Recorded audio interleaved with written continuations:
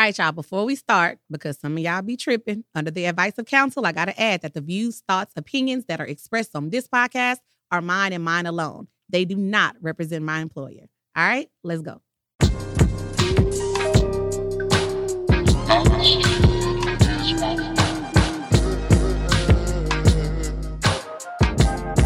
I was like, damn, do we really want to get into this discussion? Because if we get into this discussion right here, y'all.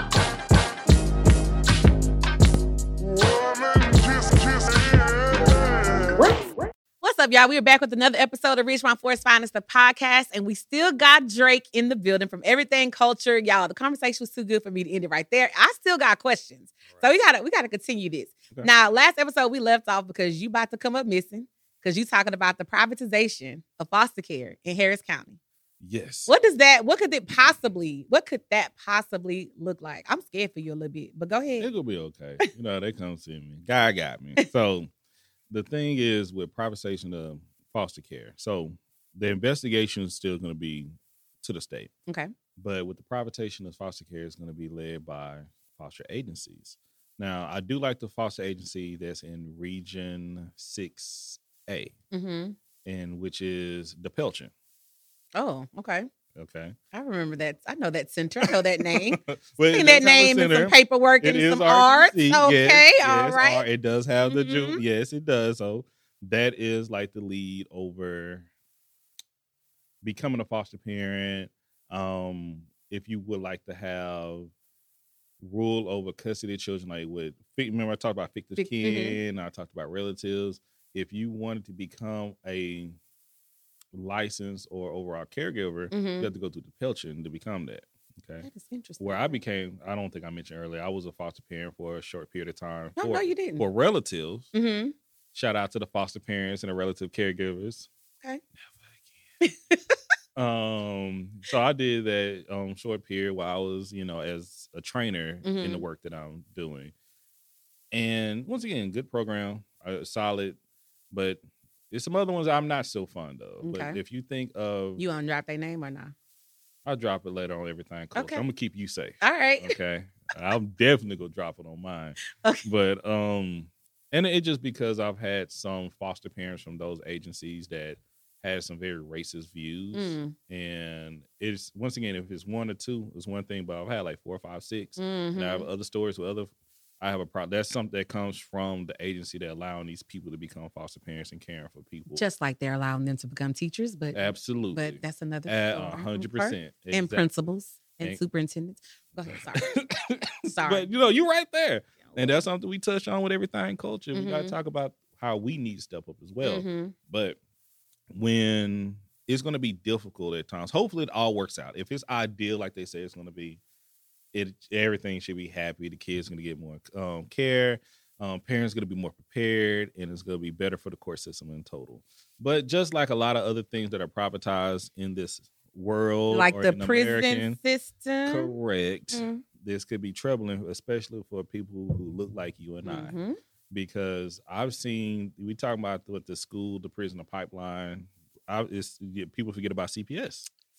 Because that's another way to integrate. Unfortunately, we talked about the levels of care, especially with kids that you talked about it on your platform numerous times, how we're targeted at times, how because we may have some emotional outbreaks or views or behaviors, instead of us giving time, imagine it's happening at CPS when you have numerous other eyes on you and lenses that may not have the best interest for you in total as well.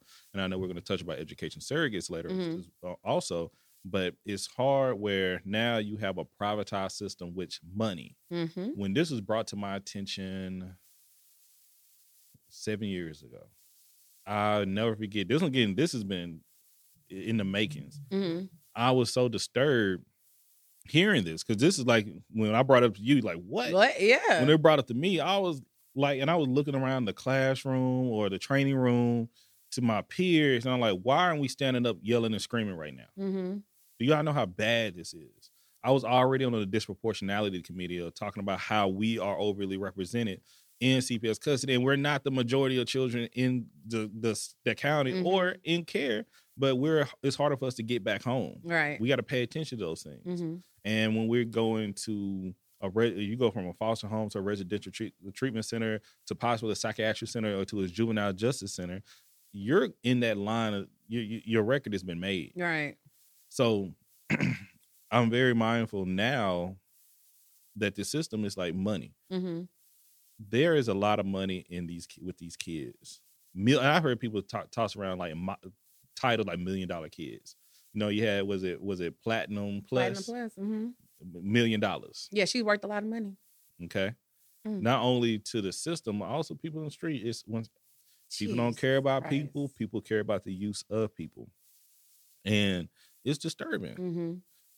Why return a kid home if you get money out of it in time? Right. Because the foster agencies are the ones who are getting paid. Not always the relatives, not the fictive kin at times, but it's the foster agency would get paid. Like with a residential treatment center, like it's a lot of money. Now, the one that we mentioned earlier, shout out to Kids Harbor, Kids Harbor, because you got Boys and Girls Harbor and you got Kids Harbor. Mm-hmm. Kids Harbor is and I would shout them out. They're one of the best RTCs I've ever worked with. Mm-hmm. Now, they're not perfect because the whole system's not perfect, right? Because it's a people system and people are not perfect. I want to say that they even hired some of the counselors that are where kids in care themselves before. Mm-hmm. And they would still give time, and I appreciate that, but it's still a work in progress. Mm-hmm. And I've had a lot of success stories with Kids Harbor. But touch on a little bit more about the custody. Let's say if a kid is doing well. Mm-hmm. If a kid is doing well in the RTC, you know, they ain't smoking no more, they ain't cussing no more, they ain't drinking, guess what happens? The level of care drops. Yay. The money dropped, though. The money dropped. Okay. No. Mm-hmm. And Kids Harbor like, they can't stay here any longer. Because it's not conducive to our... So now they may go into a placement that may not give them the type of attention. And they have to be transferred out of schools as well. Mm-hmm, because everything, their whole life shifts. Yeah. And they may be, hopefully be placed in another home that can give them the attention they may need and the eyes and the resources. Or they may start to recant and regress and start doing behaviors again. Okay, you touched on something that made my ADHD click. Okay. So, speaking of facilities that may or may not be Kids Harbor, okay. You talked about all the money that's in these places. Mm-hmm. When I look at certain places that are not Kids Harbor, they are very dated as far as the facilities are concerned. I am confused as to why facilities are stuck in the 80s when all this money is coming through. I remember visiting a facility that's not Kids Harbor and seeing, oh, they got a computer lab. This is dope.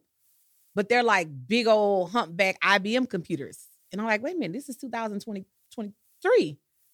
But you got a computer lab. Okay. We got a library. Oh, this is cool. You got a library in the facility. Why are these this is like stuff in my grandma's house. Like, where's the money? Where's the money going? That's a answer I may not know. I can tell you that, but I would love to bring people in facilities who are Kids Harbor and who are not Kids Harbor to have these conversations. I want to hear from people directly. Yeah. You know, I remember when Kids Harbor, and I am talking about Kids Harbor now. I remember when they started, I remember seeing them build a whole new building. And I remember them like changing and making. And put IBM computers in there. Go ahead. Oh. But once again, where is this money going? I know they have farmland. I know how the placements. I don't know how much these things may cost. But I would say something, not holding against because of where these kids are going to go if not going there. Right. But I remember to the point where they used to have co-ed facilities. They still have them? Oh, that's crazy. So, for instance, when I talk about it, when I used to drop some kids off, I don't know how y'all were at 16. Okay, I know how I was at 16, 17. If you placing me in a facility where somebody gonna be in their 20s watching me overnight, they the 20-year-old gotta, hey, but you gotta have somebody my age that's opposite sex across the hall from me. It's legal. Yeah, I used to borrow cars and sneak through windows at that age. It's wild, okay? It's really wild. I'm laughing because I may or may not have done that. Don't incriminate yourself, but it's just seeing Mama, that. I'm just playing. But she ain't. But seeing it as an adult, right? It's just like, what is happening here? But you have to think, it's 11 o'clock at night. I got to place this kid somewhere. I got to get home to my home, okay? Yeah. I remember in a place that's not Kids Harbor So huge hallway in this facility, right? Yes. And maybe on the left side is the girls. On the right side is the boys. And I know in another facility that's in the rural area, in the Houston area, they do hire, they call them like overnight watchmen or something like that. Because the actual workers, because we residential treatment people that work there, they're there, right? They work there, but they're there too. Yeah. So let's say one of my friends, he has a 96-hour shift. So 4 days on, 4 days off. But his 24 hours, he is there on the facility, on the grounds with those kids, right? Yes. So they have to have somebody to come in at night so they can at least like rest or sleep a little bit, right? Yes. So they have a night watchman that comes in. But let's say, not at this facility, because I think this facility is awesome. I'm not saying anything about them. But let's say we have a random facility in the world and the night watchman, like you said, is a 20-year-old. They on their phone. Hell, they sleep because somebody told them this was a good little lick for you to get some extra change for college or whatever. And you low key, you got your head cocked back. You sleep. Bet I know such and such going to sleep. Here we come. Yeah. And this goes back to even in facilities that are not co-ed, but you got those two hypersexual kids that are placed in these facilities that may be two hypersexual girls, two hypersexual boys.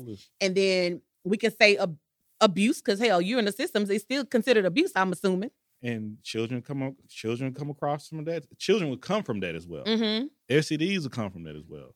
A lot of conversations are not like, and me being a caseworker and me being a guardian ad litem, I would have to have these conversations with these kids, especially me being a Black male. Okay, they'll call me. And one of my first requests when I moved over to Child Advocates, it was a 16-year-old boy, come from a family of 11. All of them were in care. And the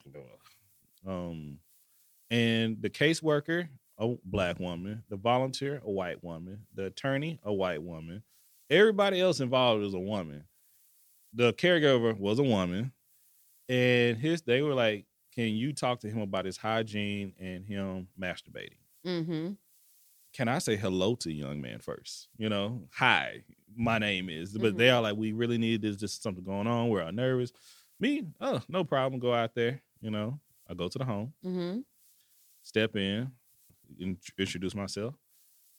It's middle of the day, sun out, but dark blinds and the lights are out in the house. So the way I operate when I'm walking through your house, especially, let's turn these lights on. Right. I don't know everything's out.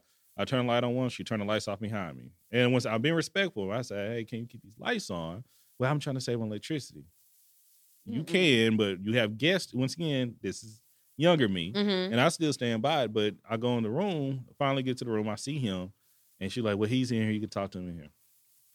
It's him, two of the beds in the room, he's by himself, no other people in there, he's playing a game of life by himself. Introduce myself, who I am. I'm Mr. Drake. I'm your court-appointed advocate, supervisor. I'm here to represent your best interests and needs at this moment. I'll be here for this amount of time on your case. I've read through your case file a little bit. I'm here to represent for your siblings as well. And I'll be visiting you once per month. I'd love to know more about you. You can share it with me about you. I will be checking in. I will be testifying in court for things you share with me. I represent your best interests. I don't represent you once, but I want to hear your wants as well. And the first thing you say, did they tell you that I was molested by my last foster parent? Yes, they did. What are your thoughts about that? How are you feeling about that now? And he was just say, it's hard, but I'm here now. So what do you like to do? And I was like, I like to go outside. I like to ride a bike, but I'm not allowed to do that. I said, what do you want to do? I want to work, but I'm not allowed to do that. I want to go out with friends, but I'm not allowed to do that. I got to stay here and do this, and that. And so I said, what do you do all day? He was like, just this, lay around, go. Wow. And I'm just looking at this. I haven't talked anything about the masturbation. Like, he's 16. He's going through. What do you think he's going to do with nothing else to do in the household? He don't have any other actions, not any other sports. When I talked to him about hygiene, cleaning up by himself, and nobody ever taught him any. You're not talking to the baby. And it's just like he's put on the island. He set out to fail, and he shared something like later on that. It breaks my heart because he was in numerous foster homes because we got him removed from that foster home. We had him placed with siblings for a little bit, then with another one. Then we had him placed finally in Pearland to a great foster parent that's in Pearland. But something one of the saddest things that he ended up passing away, at the age of 19. after he aged out of care. But before that, he asked us, before, stepping off the case when he was 18, was, here's a way I can like get a case against the state. Oh, wow. Because I feel like they ruined my life. I was never abused and neglected with my mother. Oh. But it was the mother, she had substance abuse issues. Mm-hmm. All her children kept testing positive for crack cocaine in the system. And one come in, they just remove another one, another one, and another one. And he said, I wasn't sexually abused in my mother's care. I was in the same home. I was in school. I mean, heartbreaking. And it just made me, I always had that different look, but hearing it from the mouth of the child, it makes a huge difference. Yeah. The intentions are well, but this was the same kid that the foster parent took his gifts away. There was a different, that was the foster home he was at where they want him to talk about masturbation. He went to say with his siblings, that's foster parents there, end up taking the gifts away from them and giving to their kids, went to a different foster home, had issues there. Not until we were able to place in the foster home Pearland that he was doing well. And seeing that child monthly and deal with these issues and behaviors is heartbreaking. So, and I don't know where he would be without his volunteer, first and foremost. And also just with me stepping in, just giving some advice being from a male. And it's that representation that's necessary. There's some male foster parents out here. It's not enough. It's not. Yeah. There's some male volunteers out here. It's not enough. Attorneys, not enough. And we like to say, oh, it doesn't matter, but it does. Yeah. It does. It makes, when I talk often about teachers pressing kids' buttons before they walk through the door, teachers not knowing what kids are going through, teachers believing that all kids should be rigid compliers and do exactly what I tell you to do and speak exactly how I want you to speak and whatever, not knowing what's going on, what these kids are going home to every day. Knowing that you, even if they don't like you, are probably the safest they'll be today. Seriously. And us needing to be more empathetic. Just man. Yeah. There are some of us that are great at what we do. There are some of us, and I talk about this often, who I wish they would get y'all up out these school systems because you're doing more harm than good. Same thing as the whole foster care child welfare system, from the judges, the attorneys, to the caseworkers, to the foster parents, to the family group conference facilitators. If you burn out, leave. Please. Once again, the job is hard. Yeah. Job is very hard. It's very stressful. We talked about in the last episode how you don't get paid worth of nothing. You got paid more. You get paid more, but still the worth is not there. But the money is. It was just crazy. We just talked about how much money is, just like with education, the money there. It's what y'all trying to spend it on. But, you ain't trying to spend it on us. Agreed. But with us, it's the ones that leave. When I was talking to the judges, if I was getting treated fairly and paid well, I would still be there. I love the work. I volunteer and do it now and get paid somewhere else. But I know the impact I've made within the work that I've done. But when I say, it was to the point when I was at CPS, I couldn't move my neck sometimes. It was some point I got so stressed out, I was stiff up. Wow. And I didn't know what it was. I would freak out because I couldn't move. I'm like, what is it? I never had that experience. It was because of work. I started going to therapy because of work. Not because of any abuse and neglect I received in my childhood, or it was because of my job. That's crazy. And I joke, I used to go and speak to wraparound specialists and things, and I go out to the schools, and because I used to help raise and have school supplies for the teachers and all that. And I'm like, we got to work together. That we are all community. And I used to talk to them about what we did as guardian ad litems and when we need information while we step in the courts and yada, yada, yada. But I'll talk about how hard it was. And I never forget some teachers in there like, our job is hard. I don't know what you're talking about, this, and that. I'm like, I'm not arguing with you, but it was always about 2-3 other teachers in there like, hey. I was a caseworker before I became a teacher. Yeah. It's a reason I became a teacher. You don't want to deal with that type of stuff from investigations. You don't have to worry about going to somebody's home, potentially getting kidnapped, like tied up. You don't have to, you go see some things like when some parents are hoarders. You come into some places and you go see that, not on TV, you go be in it's real life. Okay. Yeah. When people have dirty diapers piled up and things of that nature, I'm talking about. And you still have to be professional. Right. You still have to, because when you step into someone's home, especially a child's home, you can't treat them like any type of way. Even when their parents, you may not like what they're doing, but that's still that child's parent at the end of the day. You're going to hear some things that you go to court and some judges, I know we all saw when that guy jumped over the judges. I can't even think the name of it, but I'm like, I've seen judges say way worse, and I know that person. He was like, they're going to throw the book at him. Oh, you have no idea what's about to happen. I've seen judges make attorneys cry. Wow. I've seen attorneys make other attorneys cry. I've seen it's hard out there. It's crazy. You got to have tough skin, but the whole time I'm fighting for my kid. For the kid. So let's touch on education, because I talked about this in the last segment. A lot of times we don't know the full story of the kid. We don't know what's in that file. We don't know what's in that folder. We don't know what number household this is for that kid within that school year. Yeah. We just don't know. We just know we get this kid. He's new. They're new, and deal with it. Y'all may tell us that they're in custody. They're a ward of the state. Right. May tell us that. You may say if they come with an IEP or a BIP, we may have a little bit of information about that, depending on how well their last case manager wrote up their IEP or their BIP. I love the very first page I go to when I'm getting a kid in that has an IEP or a BIP. I go to the deliberations. I go to that last page. I want to read as much information about that as possible. But sometimes people, they don't really doing their paperwork like they're supposed to. So it's vague. You don't know what you're getting. So let's talk about the confidentiality. And let's talk about educational surrogates. So with the confidentiality is that. Now, I'm going to say this in the most professional way. Okay. You know, what do people used to say? If you're sweet, the sweetness get honey or bees or flies or something like that. Yeah. Be nice and cordial and build that consistent relationship. They're most going to open up because they see your interest. But you being a teacher, if you ask even the foster parent at the time, hey, when you have court is during school hours. But if you find somewhere you can go to court and sit down in the back and hear what's going on as well. But a lot of the information is confidential for the best interest of the child overall and the parents but I do appreciate when teachers used to give me information, especially ones the schools. I used to go back to the schools they went to when they lived with their parents at times. Because usually they're not going to be in the same school. No. I've had times because the other thing, they need to know is what you need to know basis. That's a need to know basis. Yep. For instance, they need to be around a parent. Like their mother is not allowed to come pick them up. Why? It's a legal case happening right now in the custody of the state.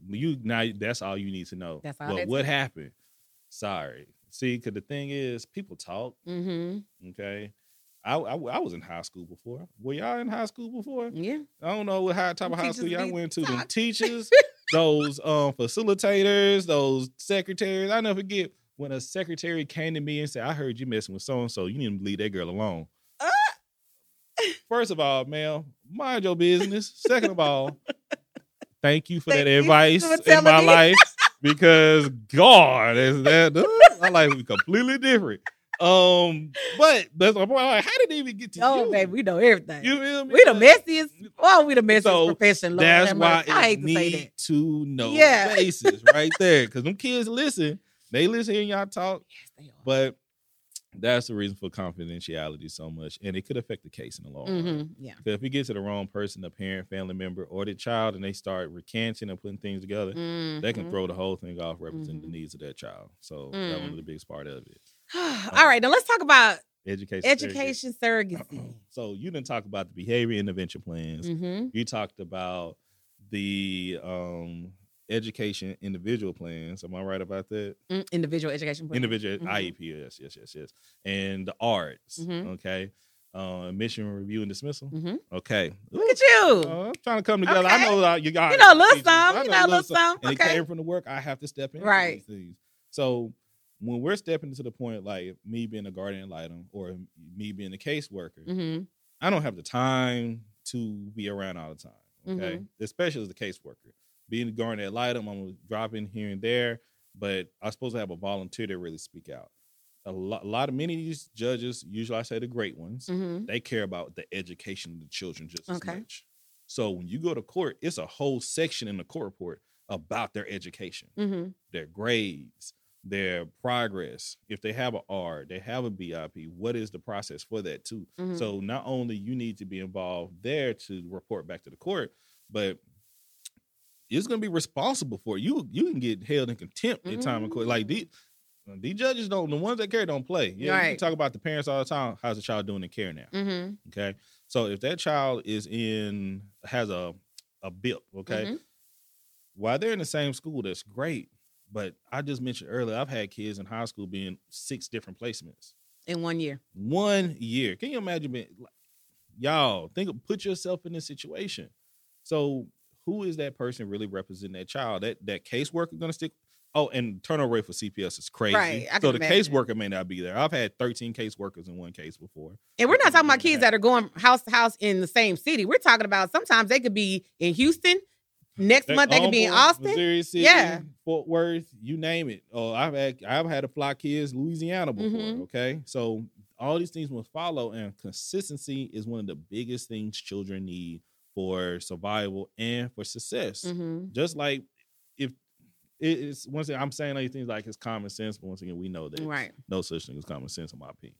But when we have these kids that go in placement to placement, you need some type of consistency for them, and that paperwork. That education surrogate, when it's appointed, and everybody can become an education surrogate. It's certain parties, such as a guardian ad litem, can do so. It's so valuable, but it's a lot more work than just being a guardian ad litem as well. That's a whole nother responsibility you take on. And when you're able to do that, you're able to really, hey, new teacher, hi, I'm Mr. Drake. How are you doing? Well, what's going on here? I know you got a lot going on. I know you may not care, but you go care about this child right here. If you know you're about this one right here, okay? I'm going to fight because they don't have fighters. And you said it before, some of the best kids to do well is the parents who are involved in the child's life that cares and want to see success for the teacher and the child. When the kids in foster care, how often do you see the foster parents? Never. Like, unless they are harassing me for paperwork so that they can increase their payment. Yeah, I said that. You Sorry. said that. That's when I'll see them, and that's when I'll hear from them. But it's very rare that I'm going to see you just to say, hey, I came to support them. They don't even come to the basketball games or the football games of the children. And I actually get on. I said, before you place this child on medication, what type of extracurricular activities are part of? That's in my court report. If they say nothing, then why are they still on this medication? If it's because it's going to take their time, they don't have the time. I just need that money. And when I say verbatim, I've taken kids to game. Now, when I was a caseworker, you had a lot of transport, but when you're a guardian ad litem, you think maybe in Fort Bend you can transport. I don't want to transport these kids. But the thing is, I've chaperoned. I'll show up and I watch these kids at a game. They need because nobody is there. That's crazy. But they need to have this type of connection, this real world connections that other people may take for granted, these privileges they have, we have. They need to have these type of interactions because they become adults and they're not going to have the type of connection we may, the understanding we may have, and they're going to be in relationships. They're going to be dating y'all kids. All right. We talked about, oh, Lord, okay. So the education surrogate is their main goal is to follow the education progress of their child. Nothing more, none less. But they also can make decisions on when they need art. Okay. They can make decisions. Or this is, hey, we need to check up on the behavior intervention plan. Something's going wrong. They can make decisions for this child as well. Okay. They're like, just like you have a surrogate parent, they're the surrogate parent for the child for them in school. For school, okay. So it's having another advocate for them, which they need as many advocates as they need. They have enough people trying to police them and not enough people trying to support them. So the education surrogate, if you're able to take the teachers can be one. Okay. Oh, okay. Why not? Because it's a conflict of interest. Oh, if you're currently their teacher, you can't be there. You're currently a teacher. Oh. You can't be one. Oh, wow. Because you get paid by the school. So that's your number one, like as a teacher, is just like with HR. Right. But your main focus should be the child. That should be the number one focus. Then you can have others. But as a teacher, even as a caseworker, a CPS caseworker cannot be an education surrogate because your main thing is you represent CPS, you represent the state school. All those go hand in hand. So you usually have to be a volunteer or someone in a different entity of work to do so. What does a person need to become an education surrogate? Ooh. What qualifications do you need? I was looking that up in Texas to get updated on it. So you do have to go through a training course. Okay. You have to have a clear background. Not fully clear. You can't have any felonies. Okay, no felonies. Unfortunately. I got a little weed case. Hey, you'll be Okay. all right. All right. Not me, because I know my school district be watching. Not me, guys. I'm just asking for everybody else. Clarification. Right. And you got to have some skill. So that's the trainings will come with skill and knowledge and the time. The consistent, make a commitment, y'all. Is got to make the commitment. Got to make the commitment. Oh, some of us have commitment issues. Don't they though? Ooh. Don't they though? I've had people that sign up to represent a child, meet the family one time. Mm-hmm. I'm good. I'm good. What? No, you can't. When you step into this work, you have to step in understanding like, hey, that's why I say respect, communication, and consistency. I'm here. I was about to ask you, have you met some of these parents? But you have. Oh, have I? I was about to ask you, have you met parents? I still got they still got my number. I haven't changed my number in about 15 years. Some of these parents will make you say, I'm good. Yes. I'm good. So I've had to step out of some meetings before. Okay. I've had some parents that, and I can, you see me now, I'm lax right here. Mm-hmm. But I'm professional, suit and tie, come together, speak proper and how they want us to be. But I've had some parents, and it, once again, ones that had complete lack of empathy for their own child. Mm-hmm. The ones are to the point of selfishness, substance abuse or not. I'm still human too. Yeah. I've had to to the point that I started stuttering. Because you're so angry. Oh my goodness. Yeah. And shout out to, I used to have, speech impediment as a child, but those teachers and those educators that really put the time in for that change. But when I say it came back to me, I had to step out the room because well, then you know the place of most teachers. Because sometimes you be yes, because you see how some that don't care, when you do this work, and it's 13 different courts in Harris County that hear CPS cases. Harris County had the most amount of courts that hear CPS cases in the nation. So we have a lot of kids in care, y'all. And when you have some of these folks that come in there and it's a packed house full of people. You have some parents that's been frequent visitors and they keep having children. Like I said, you just go take them away. Some of them look at them just as checks. Yeah. Verbatim, they would say these things. Well, somebody else could come in looking just check, but finding these people who care about them is so important.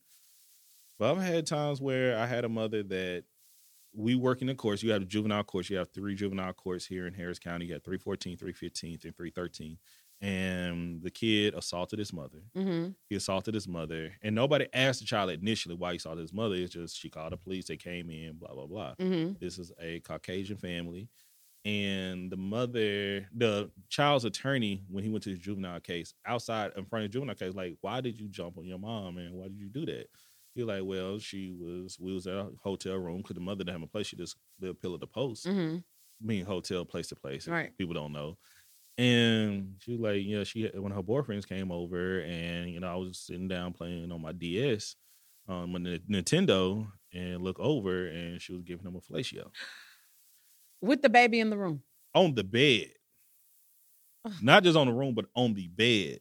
So this 13-year-old young man jumped on the mother and him. Okay? Which a lot of people, I don't know how some people react. Some people may be what is going on? And not only to that, we find out later, and from his attorney, this is a child abuse case. Made a report to intake. Intake come out.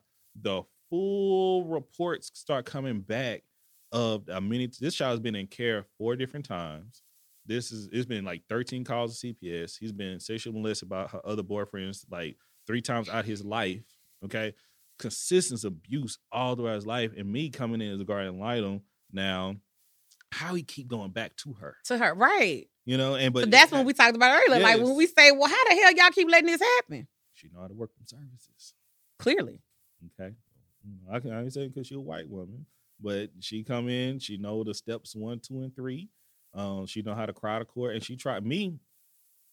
I'm black and white when it come down to it. I mean, the paperwork and the actions and behaviors. She brought the person who was driving her to court was one of the people who molested him before in life. Stop it. We got and coming to court and come into court. And when we figure with, I'll tell you, this is all building up to the point we had a family group conference, and she would abuse substances, and she would use something called a Holy Trinity, where she would mix prescription pills. And there's 3 different. I don't want to say the type because I don't want anybody hearing this and trying to use it themselves, but it would give the same effect to heroin. Right? And Houston has a lot of pill mills. Once again, yes, a lot of people I'm just telling the truth. Yeah, these are the facts. And every time she met me, she would give me her prescriptions, and then she would say, "Who are you again?" "Ma'am, this is my 5th time in. You done gave me your social security number, all these things." High as a kite. Every time. And we was in this meeting, and we were stating what he's been through. This is what everybody come together and what he's been through. And she was like, "Well, we wouldn't be here in the first place if he didn't call CPS. He wouldn't have snitched on me. Like, I can do this, and that." And her and we talk about everything. It was his fault. She didn't want to take responsibility for anything.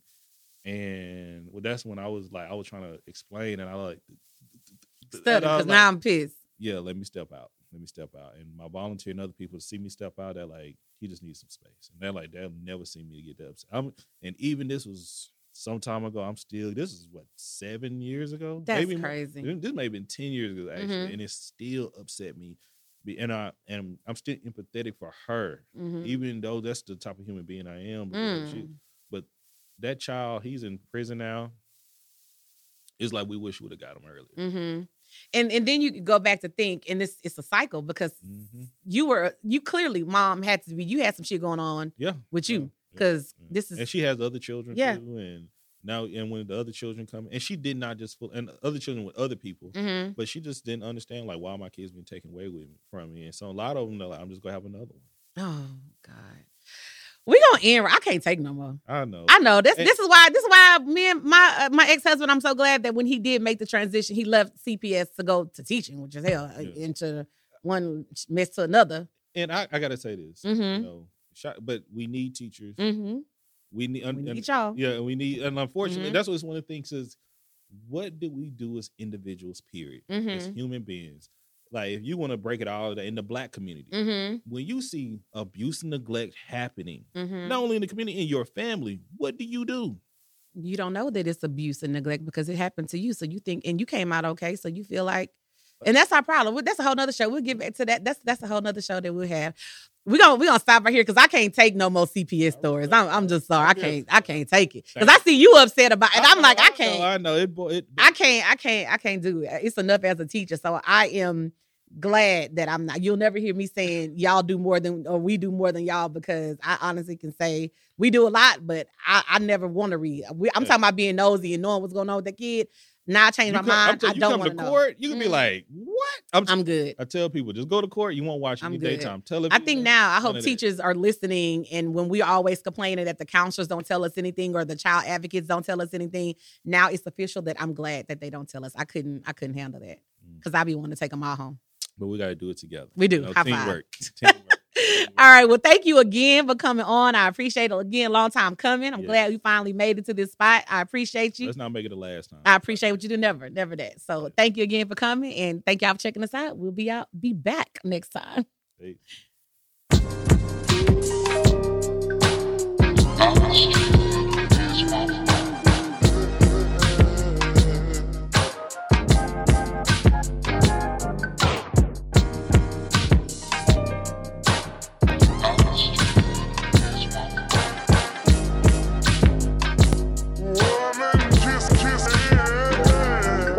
This podcast was made possible by producer extraordinaire D. Francis at the legendary Lab 7 Studios in Mo City, Texas.